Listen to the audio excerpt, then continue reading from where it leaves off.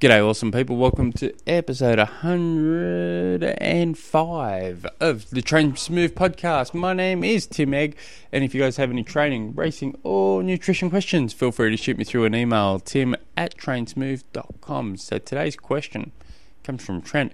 I am 53 years of age, and I have been doing short distance running and swim events most of my life. How can I convert into endurance racing for an Ironman event? I have no experience on the bike.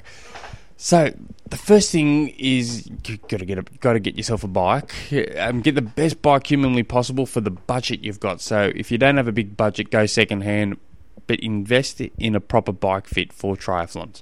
So we'll assume you've got all that. What I would be considering is, because you've been doing a lot of short distance running events and swim events, I'm guessing you swim like a fish, and I'm guessing there's no problem with your speed on the run.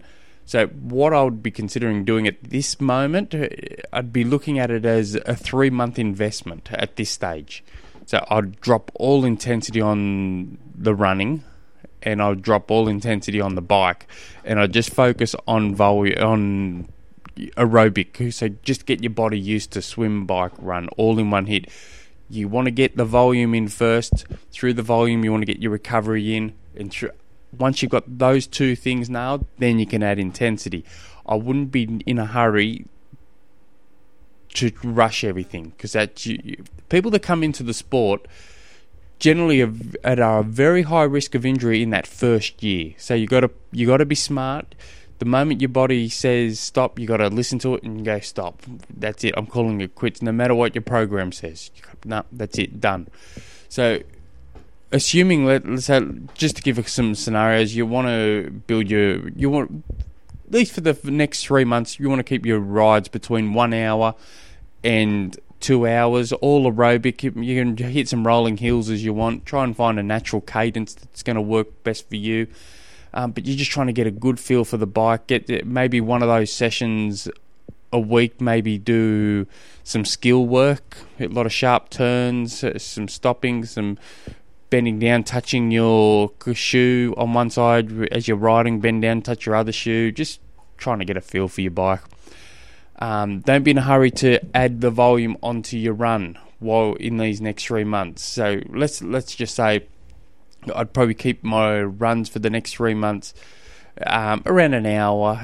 If you're used to, so let's say your current runs are half an hour. For just me plucking a nice number out of my head. So I'd probably, for the next month, I'd keep it around, all you're running around the same without the intensity. And I'd probably slowly increase it to about an hour over the next 2 months, just to get you just want to get your body used to it. You don't want to be in a hurry. I would also, don't jump straight into a full Ironman. It's probably not worth it. You'd want to do a couple of, if possible, do a couple of sprint distances, do a couple of Olympic distances, aim for a 70.3, and then go up to Ironman. Me personally, that sounded like a boring scenario. I did a couple of sprint distances, then I went right out of the sport for years because I had a business. Then I said, bugger it, I'm going straight to Ironman. And I've kind of been hooked ever since. but I wouldn't recommend that. But what I would recommend is just don't be in a hurry to build the volume up. Eventually, if you're looking at it, if you said I want to you want to do an Ironman in 12 months, I'd say beautiful. Let's just map out this nice slow progression over the next 6 months. That's going to get you ready for the next 6 months after that of training. You just don't want to be in a hurry, because you will regret it. And if possible, try and do a few runs. Try and do a few training races, just to get you a feel for it, get used to what's going on. And yeah, welcome to the sport. It's an awesome sport. Just love it. So if you guys have any training, racing, or nutrition questions, feel free to shoot me through an email, tim@trainsmooth.com. Until tomorrow, hooroo.